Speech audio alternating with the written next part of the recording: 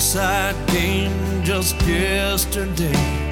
Dismay it all that I learned. The emptiness of life examined. Hello out there, and welcome to another episode of Things I Learned While Learning Other Things. This is an attempt by me, Joe Morahan, and my brother J.S. to provide you with a series of interesting, informative, educational, and we hope enjoyable stories that will help you navigate through those high seas of life. Today we introduce Bioblast number 15, the Titrating Toxin King Part 3, subtitled The Building Up of Intolerance. And in this, our 148th podcast, we talk about Mithridates. He is not today considered by military historians as ranking among the pantheon of the greatest commanders of all time. He was not in the class of men it is judged, such as Alexander the Great, Caesar, Napoleon, Scipius Africanus, Marcus Agrippa, Attila, Belisarius, or Genghis Khan. No. But Mithridates was no slouch either, as the Romans were forced to acknowledge, after suffering more than their usual share of ass-kickings at the hands of the Toxin King's fearless, intrepid forces on the battlefields throughout Asia Minor.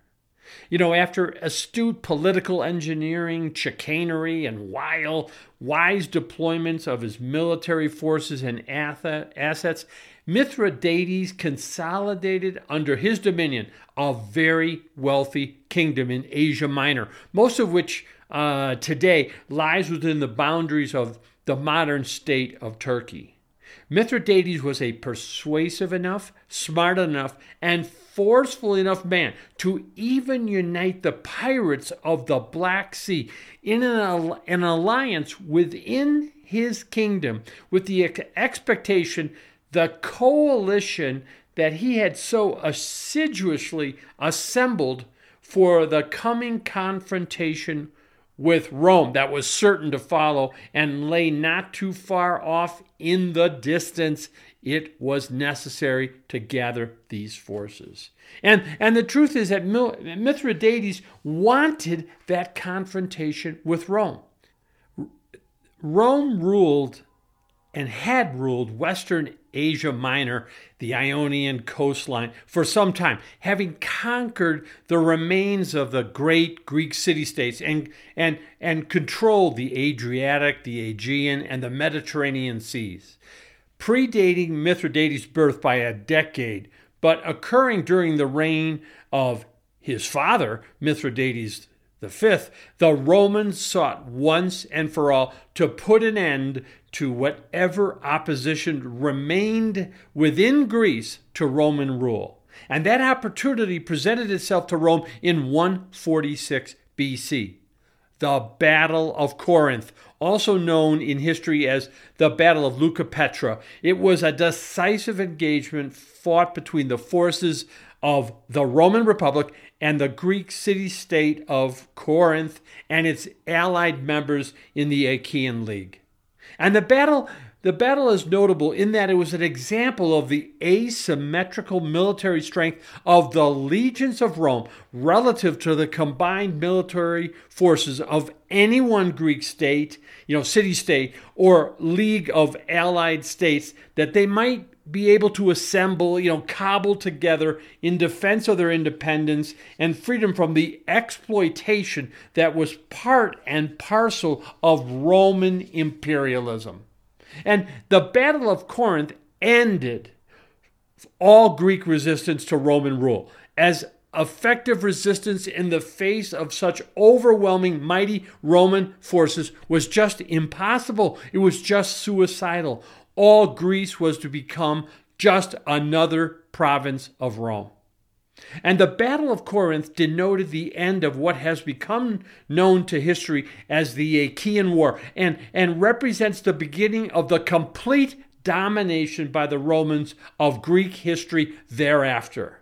And the Battle of Corinth is also notable for what followed, the complete annihilation of the city of Corinth. And this was a departure, the first change of policy by the Romans in its treatment of a defeated Greek city-state. In opposition to the British policy as told to the world later by Winston Churchill, 2,000 years later, in war resolution, in defeat, defiance, in victory, magnanimity, and in peace, goodwill.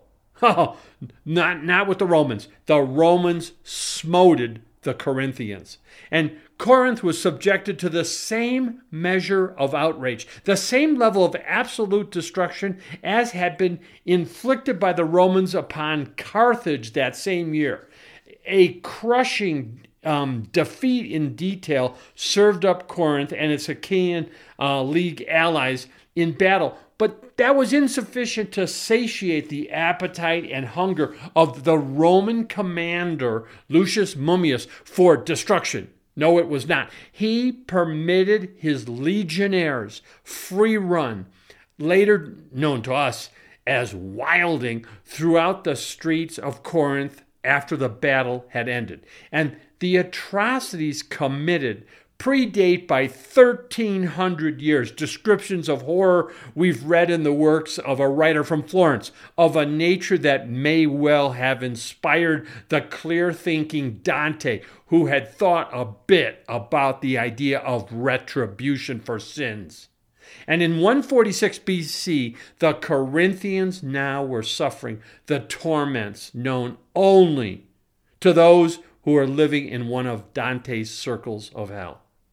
All Greek males alive after the fighting had ceased in the Battle of Corinth, they were killed one by one. I might suggest that they were actually the lucky ones. They really were. Because the women whom survived serial rape were then rounded up and sold into slavery, as were their children. And these were the kind of savageries about which Russia's Joseph Stalin later quipped as the Red Army raped its way through Hungary and Germany in 1944 and 1945. 2 million women serially gang raped. And Joseph Stalin's comment, hey, the boys were just having a bit of fun. Fun. Yeah. You know, Helmut Kohl, the unification chancellor of Germany, his wife's name was Hannelore. And when she was 12 years old in 1945, as the Red Army strove to take Berlin, a gang of Red Army soldiers gang raped her repeatedly amidst much laughter. This was the kind of fun described by Bolshevik leader Joseph Stalin. When the raping part of the fun was over, the Russian soldiers then tossed Hannelore out of a window. Again, all just part of the fun. And she suffered back problems for the rest of her life. But the emotional scars that she experienced were far, far worse. She had reported that the smell of male sweat, garlic, alcohol, and even the sound of spoken Russian haunted her permanently. In 2001, by the way, Hannelore Kohl committed suicide. Ancient Corinthians understood just what Russians having some fun might really mean. The art and treasures of the ancient Greek city of Corinth, they were destroyed through the idiocy of the wilding troops, and whatever remained was sent back to Rome, and the city was thoroughly sacked. 3 days later, Lucius Mummius gave the order. It was now time to conclude the outrage. It was time to torch the city. Nothing would remain standing in ancient Corinth. Rome was sending a message to any rulers of any lands, anywhere in the known world, which might become potential territories to be incorporated into an ever-expanding Roman Empire. That's the way it was. And any such ruler worth his salt would be paying attention to the meaning of the means and costs of Roman acquisitiveness. And they were now officially put on notice. Resist Roman rule, you will suffer the fate of Corinth. Not good. And one of the rulers of a kingdom who was paying attention to Roman aggression was Mithridates' father, the king of Pontus, whom cannot have not made his son. A son being groomed to take over the kingdom someday, aware of the threat that Rome posed the kingdom of Pontus.